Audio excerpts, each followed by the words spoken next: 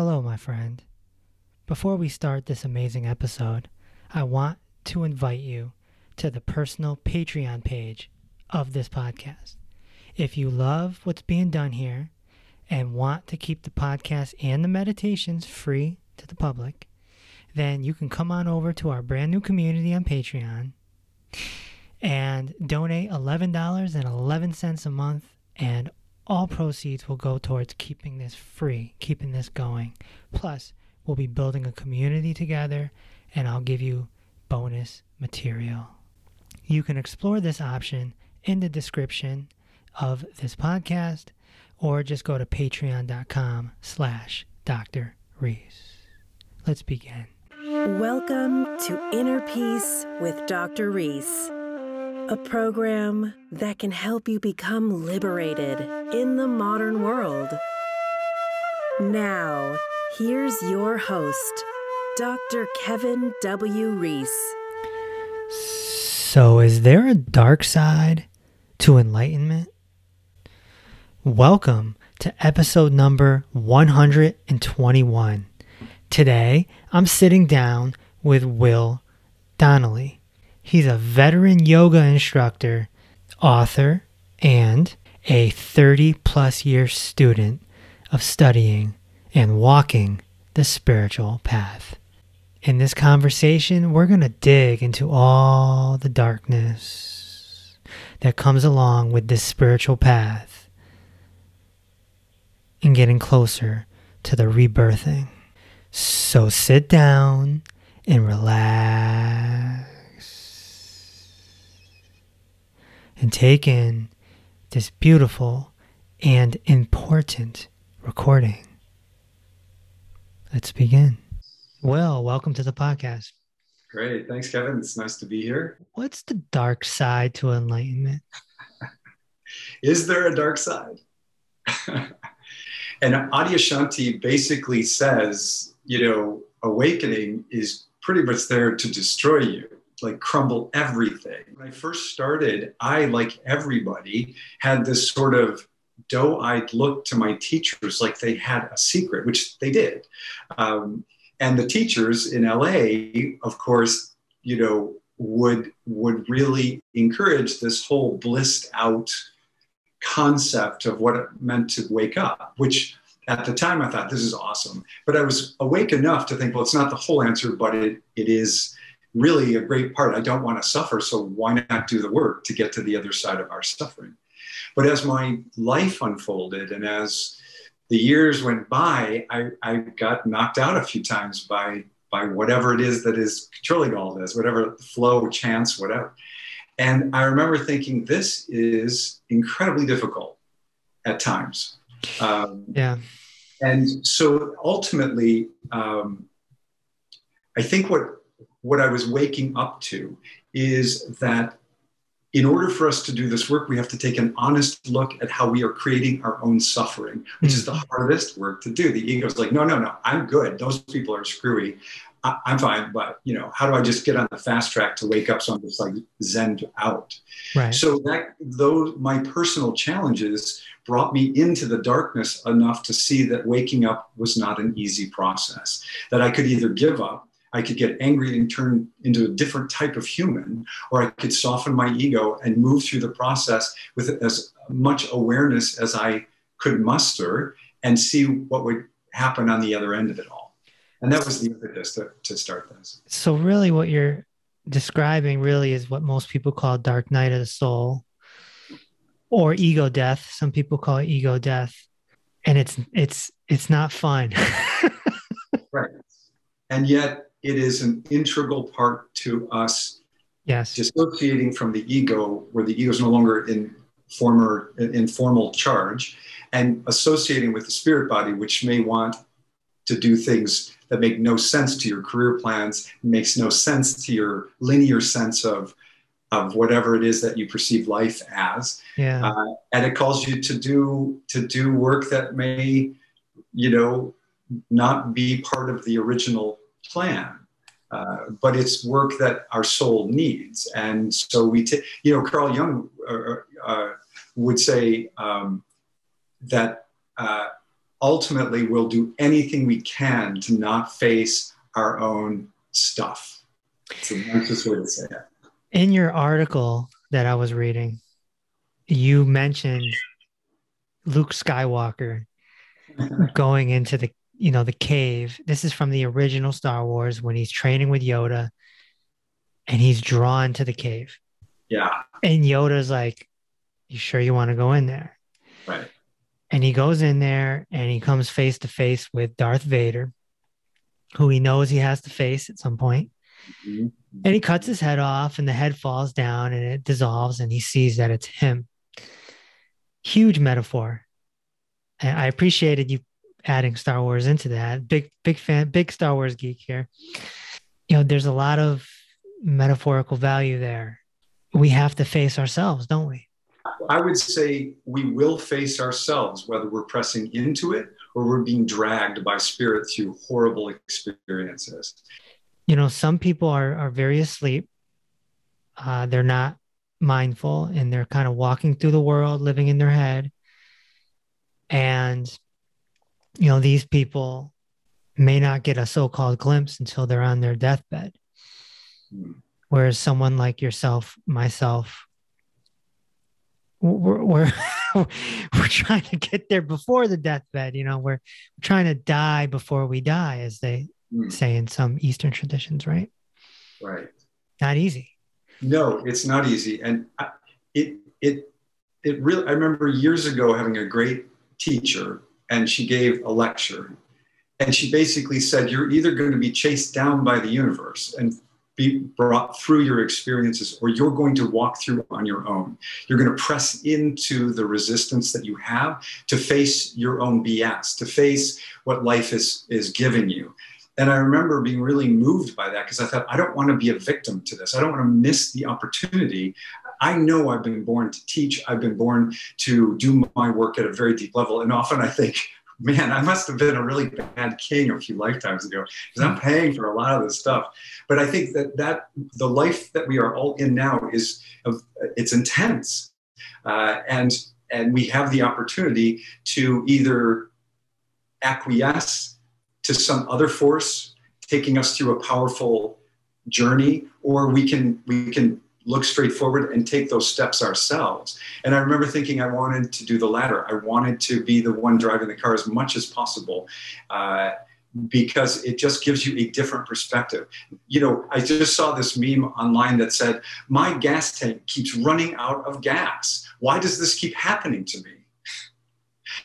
And I just cracked up. I thought, isn't that it? I mean, life happens. Stuff goes down. And we sit there and go, why does this happen? Because we're in this game of life. We have signed on for an epic journey.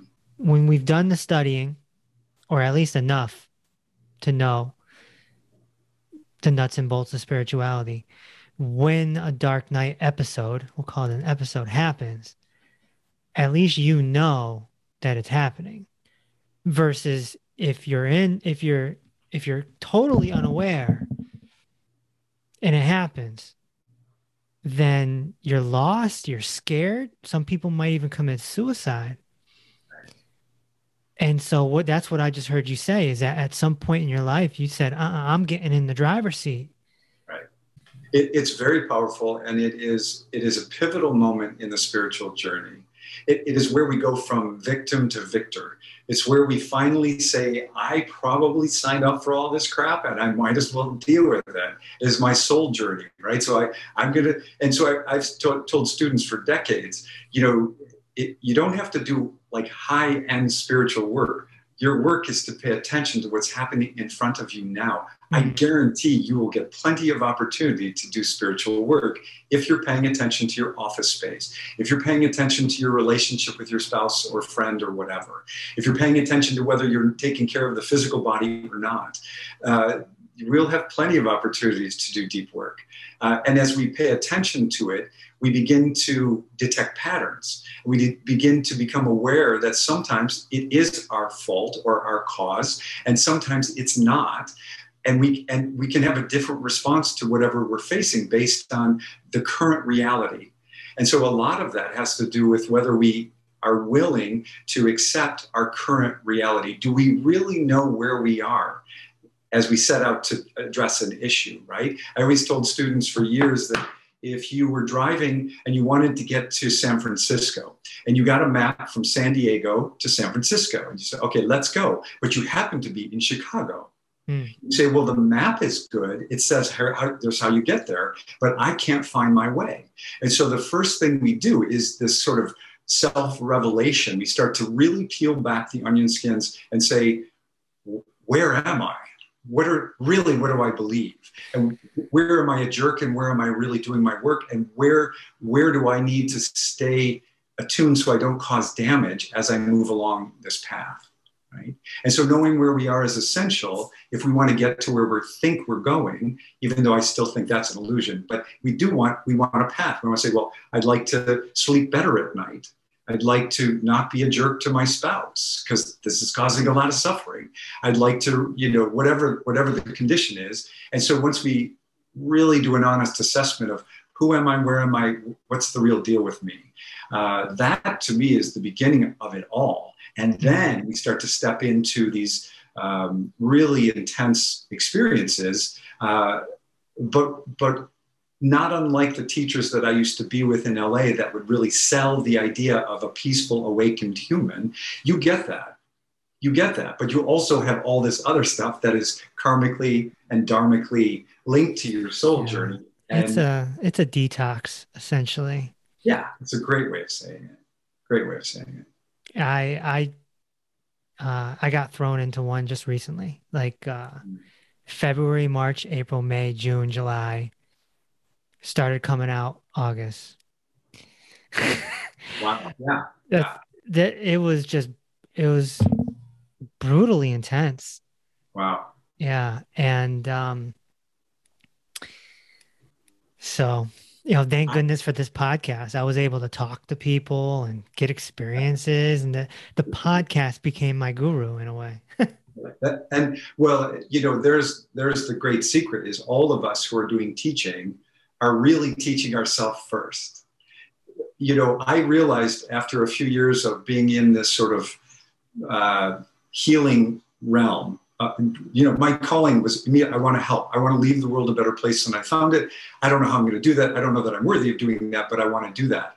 And you realize that we find ways to get out there and learn what we need to learn most. And, as the Buddhists would say, you can't offer kindness if you're not kind.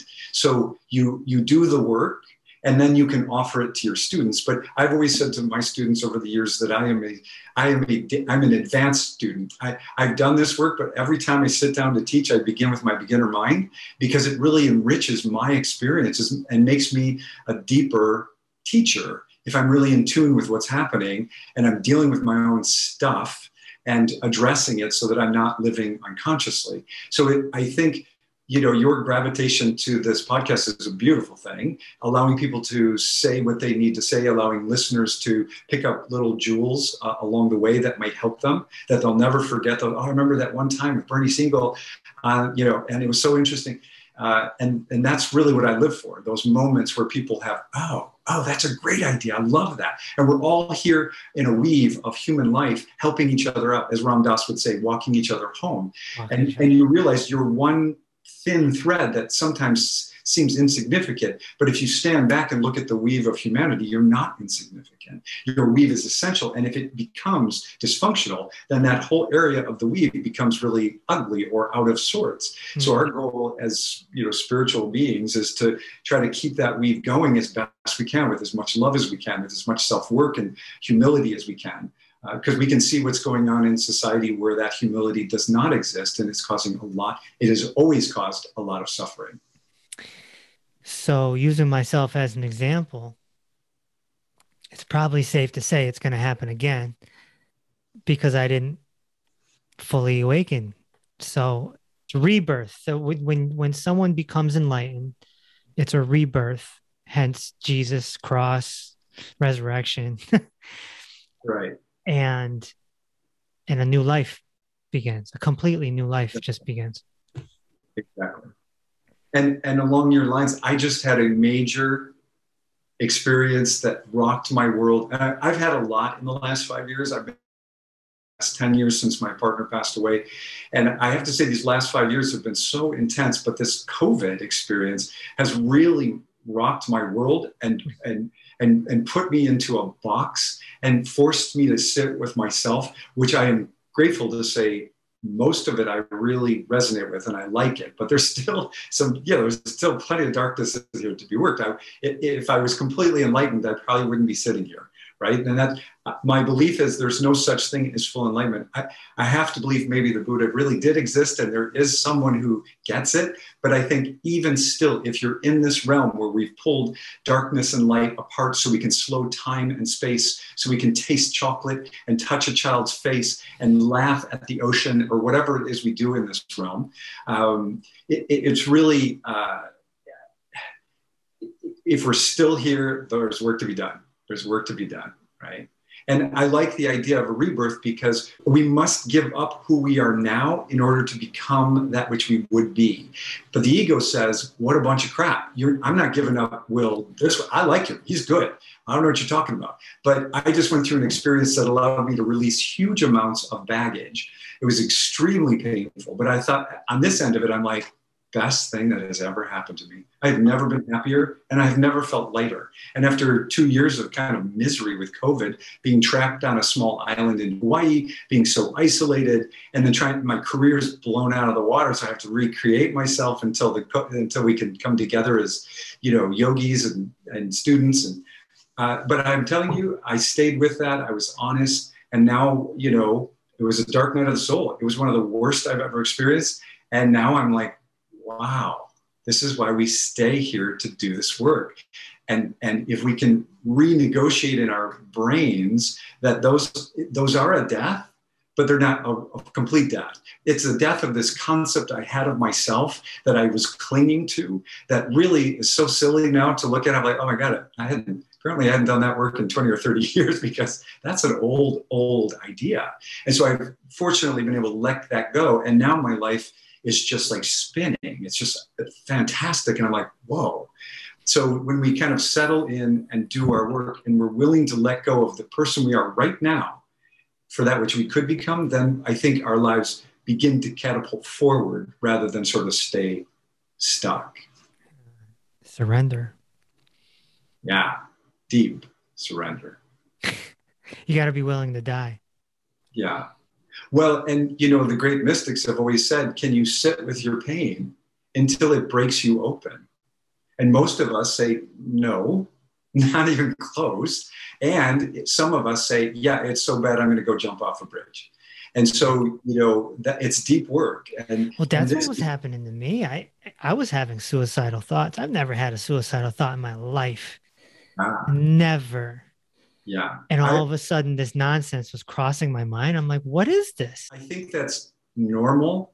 I have to tell you that 3 years after my partner died, I was in so much pain. It was the first time I thought, I think I can't do this anymore. Mm-hmm. And I was having all my friends were like, your life is unbelievable, right? I was teaching yoga and leading retreats, and it was in Hawaii. It was in the most beautiful, it was incredible.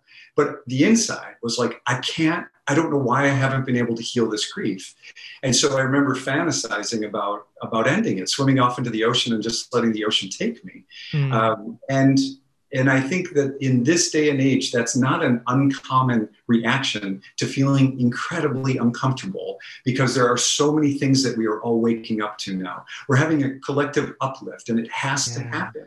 We have to make the darkness visible because we are going to have a couple of choices. Do we want to live in an authoritarian world where people are like the Taliban being beaten into submission to follow a particular belief system and law? Or do we want people to be more complicated and let what Source would have created a great diversity? Are we capable of allowing that to flourish? And that diversity first has to flourish in us, right? Everything that we do has to first be done in this container, and then we can try to teach and take it out into the world. But I can tell you, there's a lot of people who might do spiritual bypass. And spiritual bypass is a complicated thing. I'm sure I've done it, but I hope I haven't done it in quite some time because I usually try to take an honest assessment of my own BS. And I usually let my friends tell me like it is. And but most of us kind of go into this sort of, I just want to be happy. So I don't have a problem anymore. And so spiritual bypass is a really powerful tool. If we're in it, we know we need to sink deeper and awaken to our true strengths, which is being able to face ourselves in that, whether it was a cave or a jungle. I don't really remember completely, but I remember Luke's in that dark space fighting Darth and finding out that he's capable of it, right? Yeah. We're all capable of being a Buddha or Jeffrey Dahmer, all of us. Right. And once you wake up to that, you're like, oh my God. But then you're alive and you can steer the boat. You know what waters you're in. And you can try to shoot for the right shore. You know, Osho has a quote, and I'm paraphrasing. He says the problem with awakening is you have to be the surgeon and the patient. Yeah, I agree. And yeah, it's tough. Perfect. It's really true. I think what took me to this experience I just had this year was a year and a half of being isolated, which was driving me crazy. I mean, it's unfair to humans to isolate humans, right? It's a cruel thing. It's painful. And it really plays with our mental health. And I think we're seeing a lot of people who've had anxiety where they never did, or suicidal thoughts where they never have. I think we're pushing the envelope by isolating so much. And but that isolation, I have to say, stirs exactly the darkness that is you. And if you can't cope with it, you're going to suffer. And so the goal is to stay humble, to soften the ego. If you pray, then you offer yourself, just say, use me, allow me to get through this, show me the wisdom to navigate this unknowable territory. However you can get there, right? But it is an epic battle. It is designed to crush you. Like I read a quote years ago that said, yoga is there to crush you, just crumble you. And I think I probably wrote about one of my essays, somewhere it's in there. And I remember thinking, how? But yeah, right? We don't just do yoga to imagine beams of light floating through us. If we could, we would do that. But you do a posture on a day you're irritable or impatient, and some stuff's going to come up. And that edge, which I talk about all the time in all my classes, getting to the edge is the most sacred place for us yogis. It is a place where you're pressing in to the difficulty, but not too much. If you do too much, you're going to injure yourself. If you don't do enough, you're not really having an experience. If you do it just right, it's just the right power for an alchemical shift. And that's why yogis tend to get stretchier and bendier and stronger over time if they're doing it, because they're pressing in. But that's a metaphor for the emotional and spiritual work that we're doing, which is pressing into our own sense of low self-esteem, our own rage issues, our own racism, our own phobias. We press into those and think, why do I have such a fear of that person over there? Interesting. I'm uncomfortable and I'm going to have to deal with that. And maybe I'll journal about it and get to the root of it. Yeah. So. Yeah, I had a few moments in my experience where I was definitely on the floor talking to God, pleading, doing some pleading. Right. Wow. You just said it, it's a surrendering and a asking. Right. Looking for that wisdom. What's next? What's happening? But when you know what's happening, like you said, you can hop in that driver's seat. One of my teacher, Vishrant from Australia, he just recently put out a book, and I was reading it, and he was talking about when he went through his dark night experience, that he went through it alone. But because he did all the studying, he knew what was happening. And because of that, he didn't do any coping mechanisms. He said a lot of people don't make it to the rebirth because they cling to a coping mechanism. In other words, they're not prepared to just die. And he says, when you surrender and you completely just, okay, I'm okay with this forever. I'm okay with this misery forever. Then you really start to unravel the onion. I mean, what I'm saying sounds easy, but it's not, obviously. Yeah. But this is how he described it. And he had his rebirth in, like 21 years ago. So Yeah, I don't want to claim anything, but what I just went through was so profound. I think I just had a rebirth because I feel so good now. And I have not felt well energetically in quite some time because of several things. One, I had a health issue that played out, but then COVID hit and everything got toxic and I had to back away from it. And then I went through this shocking experience with somebody I care about. And it set me free. And now I'm like, oh, wow. And this is for me with all the decades of intense spiritual work that I wouldn't that I have been put into because of life. Like life has thrown me into a fire and I thought, well, you can either quit or you can go through the fire, right? Yeah.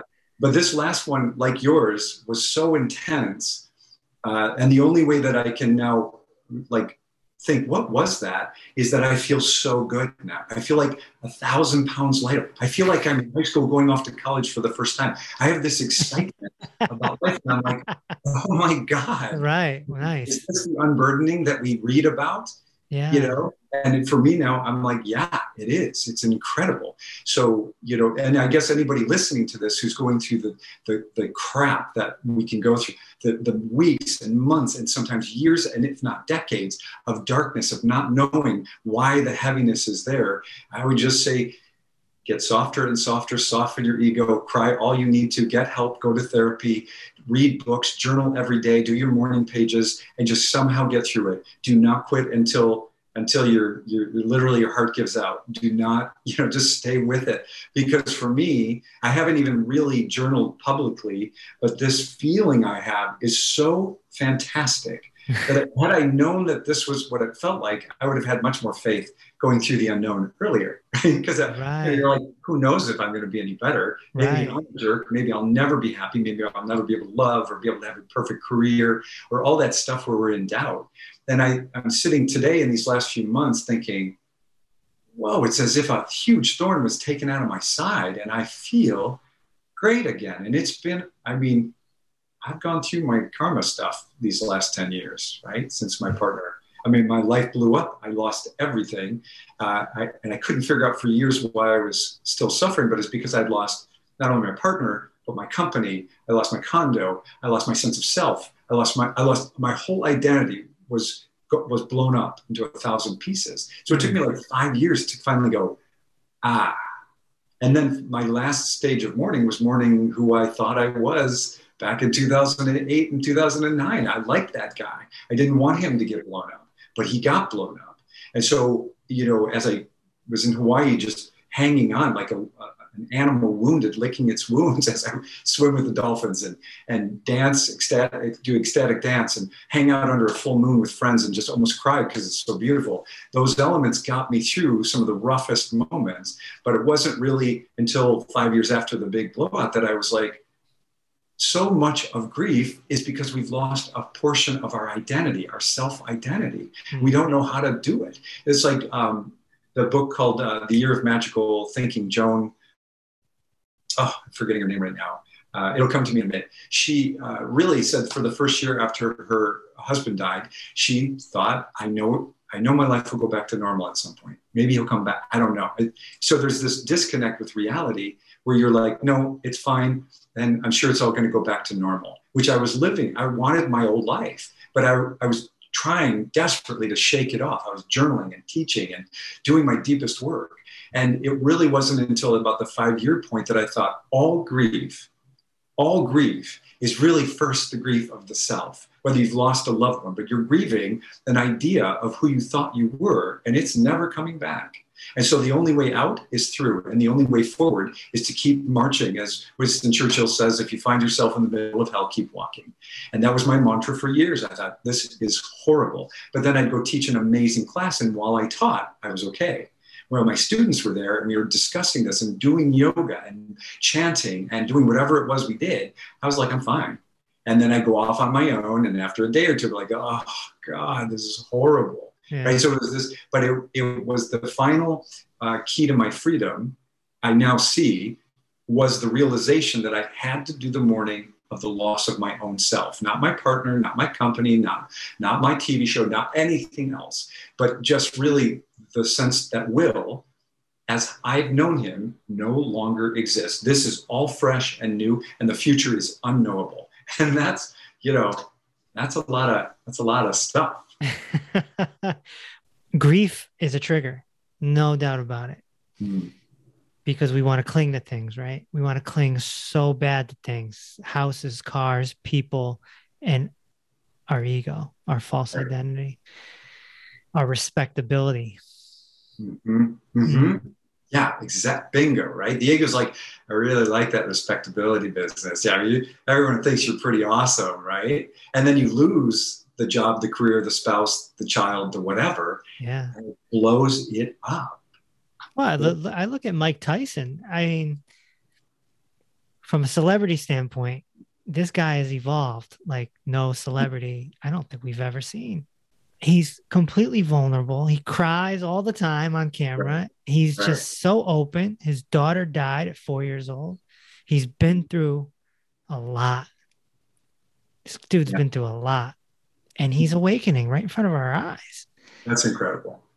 Mike Tyson used to knock people out and go to jail and like do drugs, like, and so I think this is probably our purpose in being here. It's the evolution of the soul, the development of the soul, or beingness, whatever you want to call it, to get to that, back to that source, find our way home.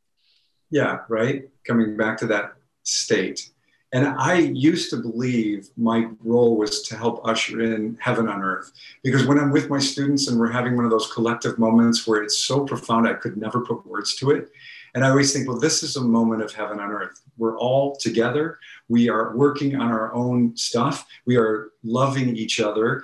And we are releasing these tendrils of untruth. And to me, those moments are so incredible. But I mean, this is another podcast entirely, but my concept of allegorical story from my being raised as a Christian and Catholic, I've shifted greatly.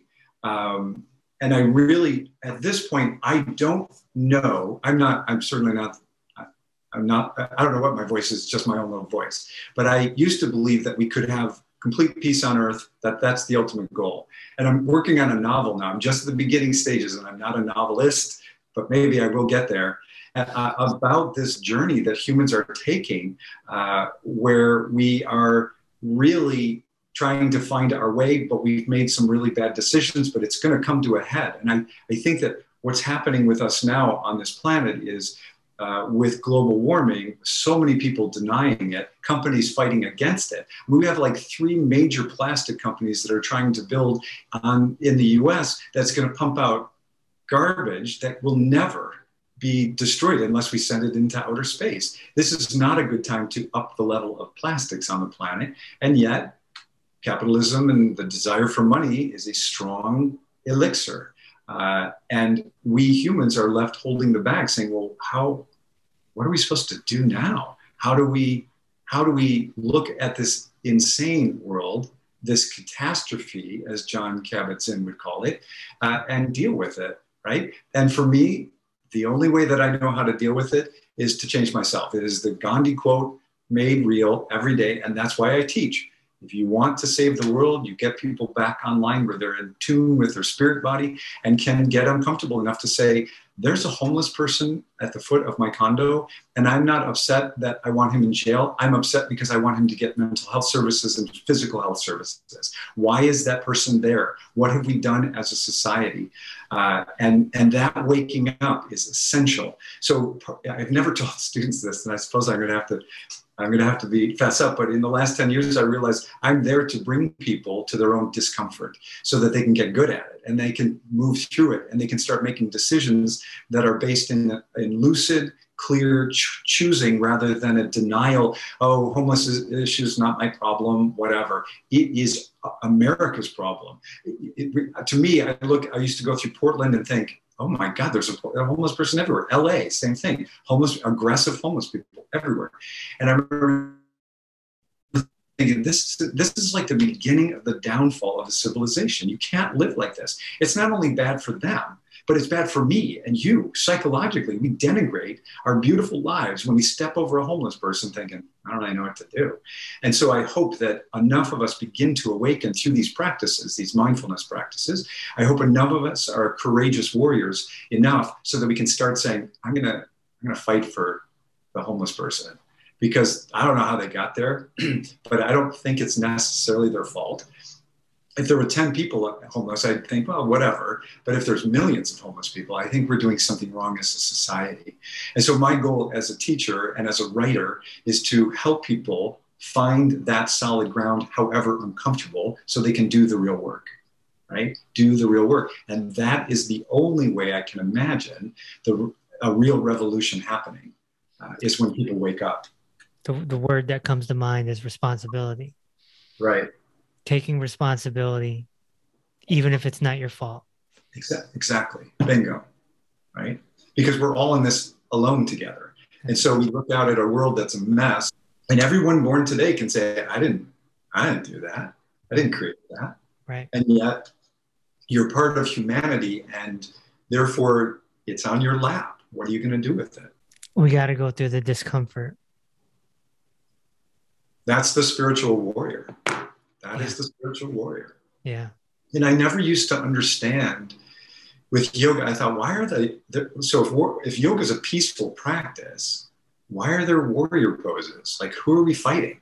And so I think it took me years, maybe 8 or 10 years before I went, oh, the warrior pose is to fight your inner demons. You have to be damn strong to do that, stronger than you'd ever imagine. Like Luke Skywalker fighting Darth or himself.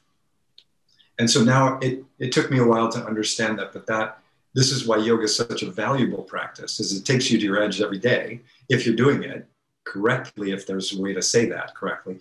But if you're actually practicing yoga, you're pushing into your limits constantly. And yoga is not just physical, it's mental, it's breath work, it's mind work. And when you can press into those limits, then you can expand. I don't think that we'll ever have heaven on earth, although my novel is going to postulate whether we can get back to Eden, right?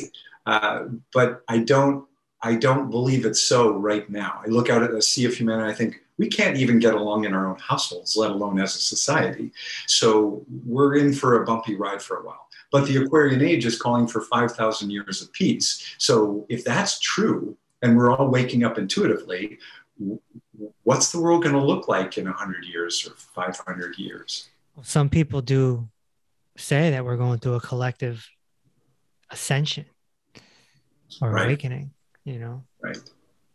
I have no idea if it's true or not, but you just said something powerful. If we can't even get along with the people we live with, our own household, how can we go out there and, get along with everyone out there?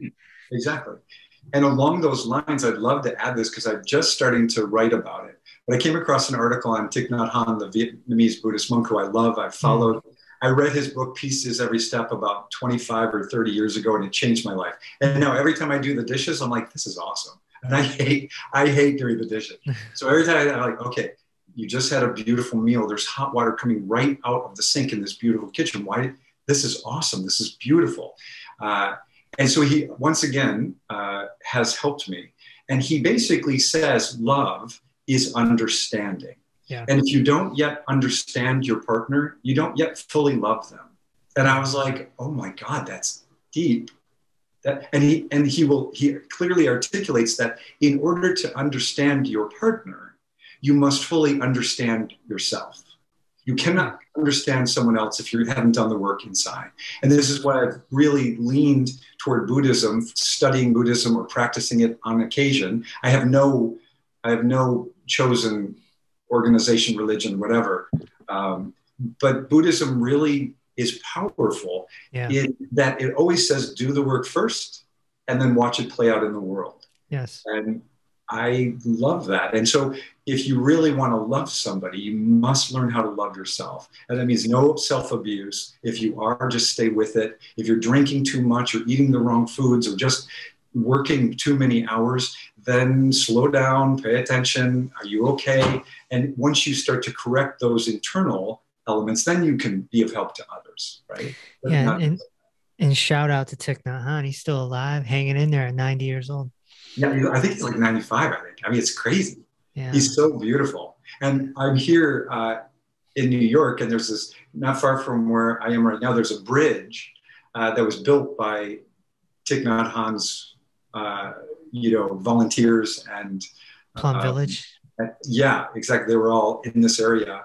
And they did this bridge, and I walk over it every time. I'm like, Thich Nhat Hanh, woo! There's wonderful vibes from him. Because I think he's really, I mean, he came from a hellish childhood and has done superb work. And he helps us, like at my age, to finally come across a quote on love that I'm like, that's really helpful. Yeah. Love is understanding. And if I can't understand the person that I'm with, I can't fully love them. And you can translate that to a social media and social commentary in terms of our governmental programs. If you don't understand the people that you're serving, you're not loving them. And I say it's radical time for the government to start loving. And you could also look at the opposite side of that and say that all conflict comes from misunderstanding. Perfect, right? That's easy, right? I think we know that. And I think the beauty of softening and saying all love is essentially fully understanding the person in front of you, the person you're in relationship with. And so we soften our hearts, we listen, we try to get empathy, right? Compassion. It's hard to do that. If they're doing, let's say they're a heroin addict, you're like, oh, this is driving me crazy. I'm going to kill you for doing this.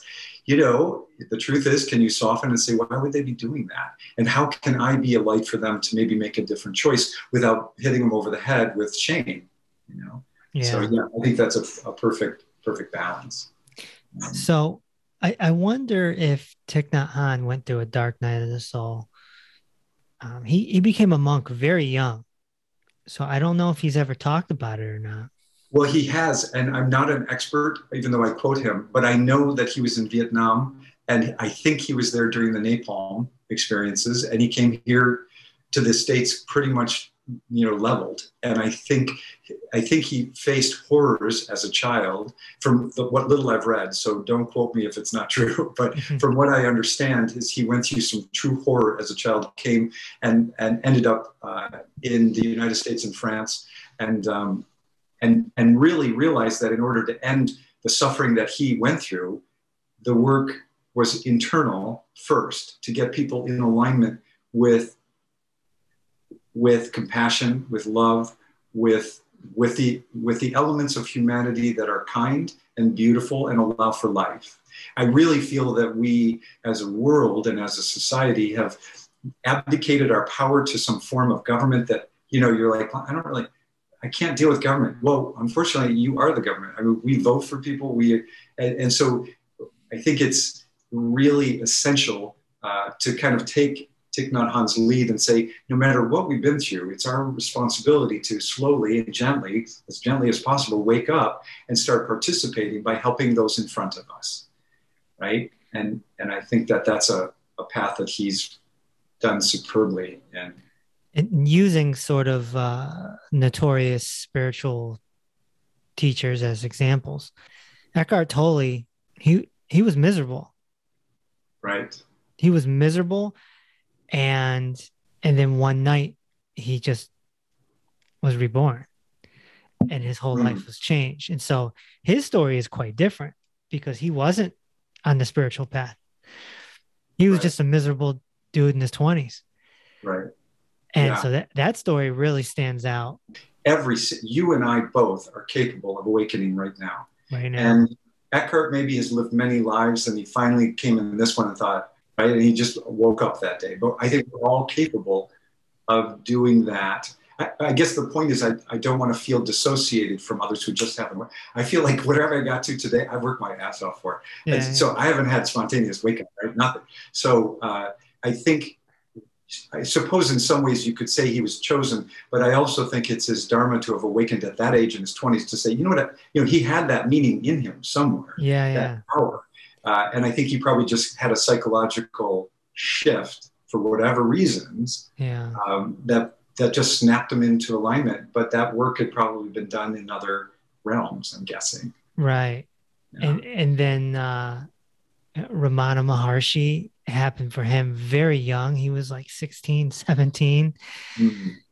And my understanding is like he went off to a cave and just hung out for a few years because he didn't know what to do. Osho's Dark Night was intense. Parents were bringing him to doctors, like thinking he needs medicine. Mm. And it got so bad that he couldn't even talk. Just the words just wouldn't come out. It's scary. It sounds scary. And then his father brought him to a doctor who recognized it. You know, they're in India, right? It's not going to happen here more than likely. But in India, this one doctor was like, oh, no, no, no. He started giving him sugar pills just to get the dad off his back. He was giving him sugar pills. It did nothing for him. Interesting. And was just like, this kid is waking up. He's 20 years old at the time. This kid is waking up. Let's just let him go through it. And then it happened. But it was brutal. Mm. Like a lot of people would take their lives. Right.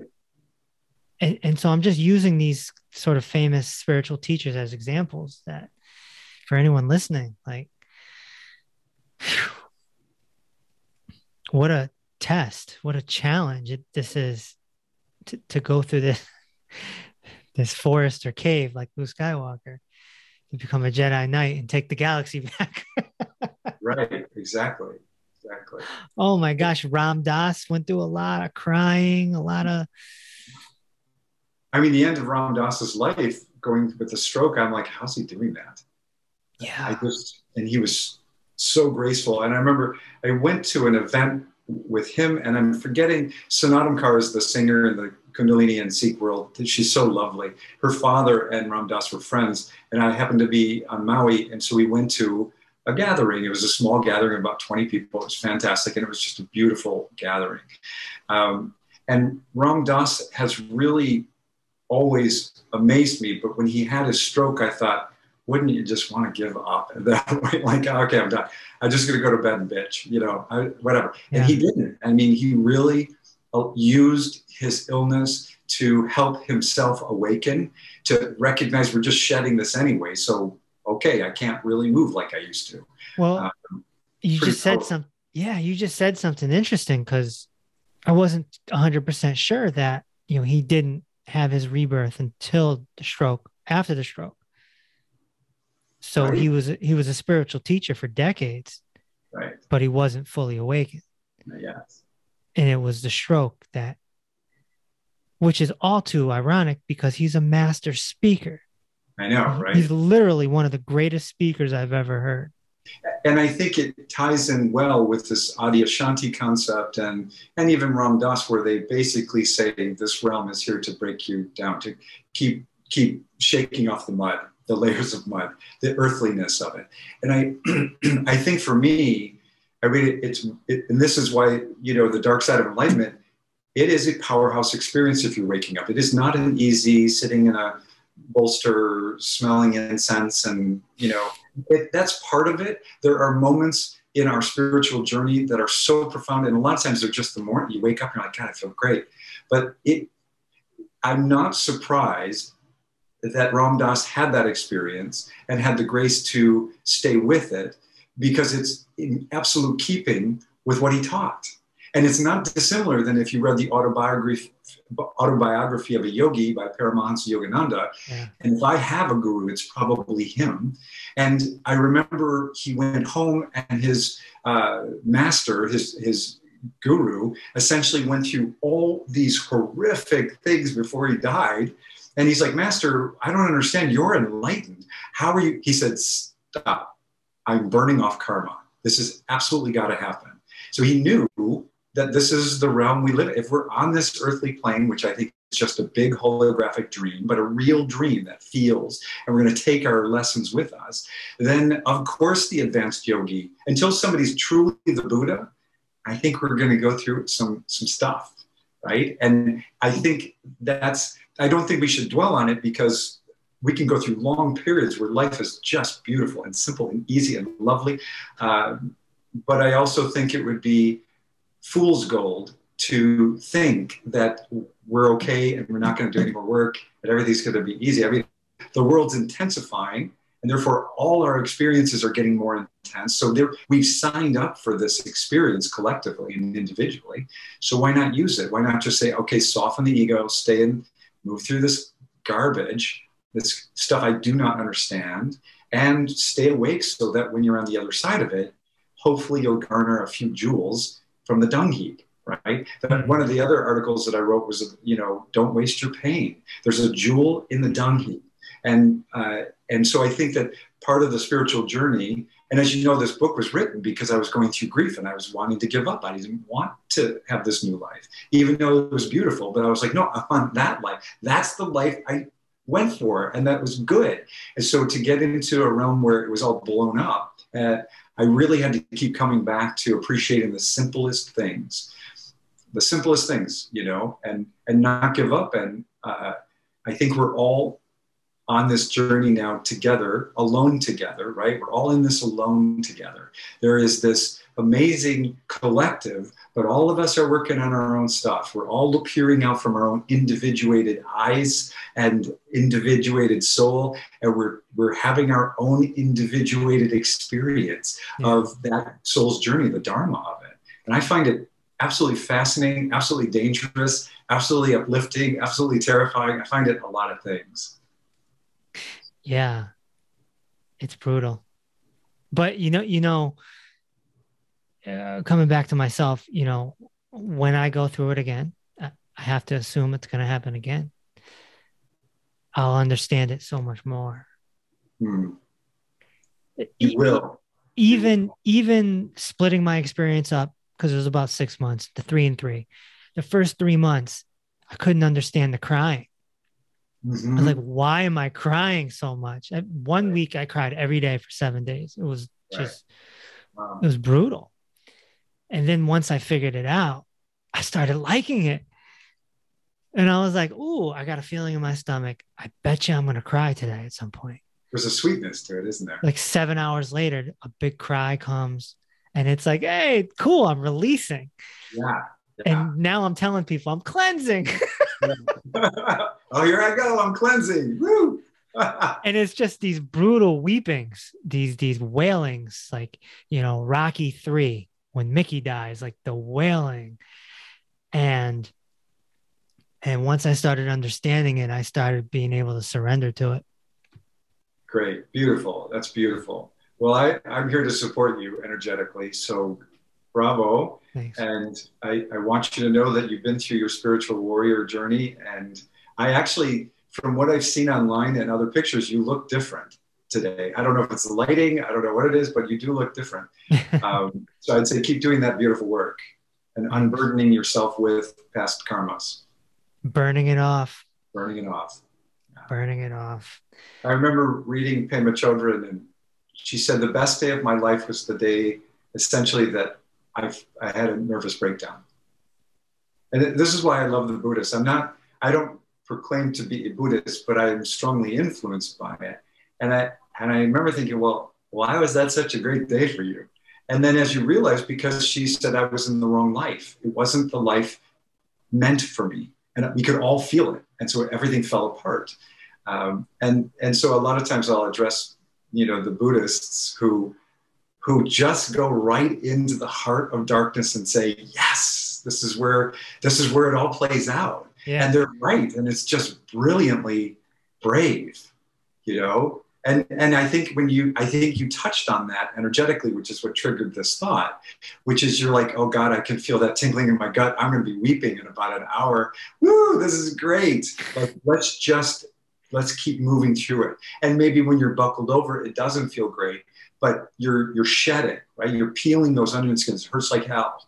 It's not okay, And there's that song out by I don't know who that says it's okay not to be okay.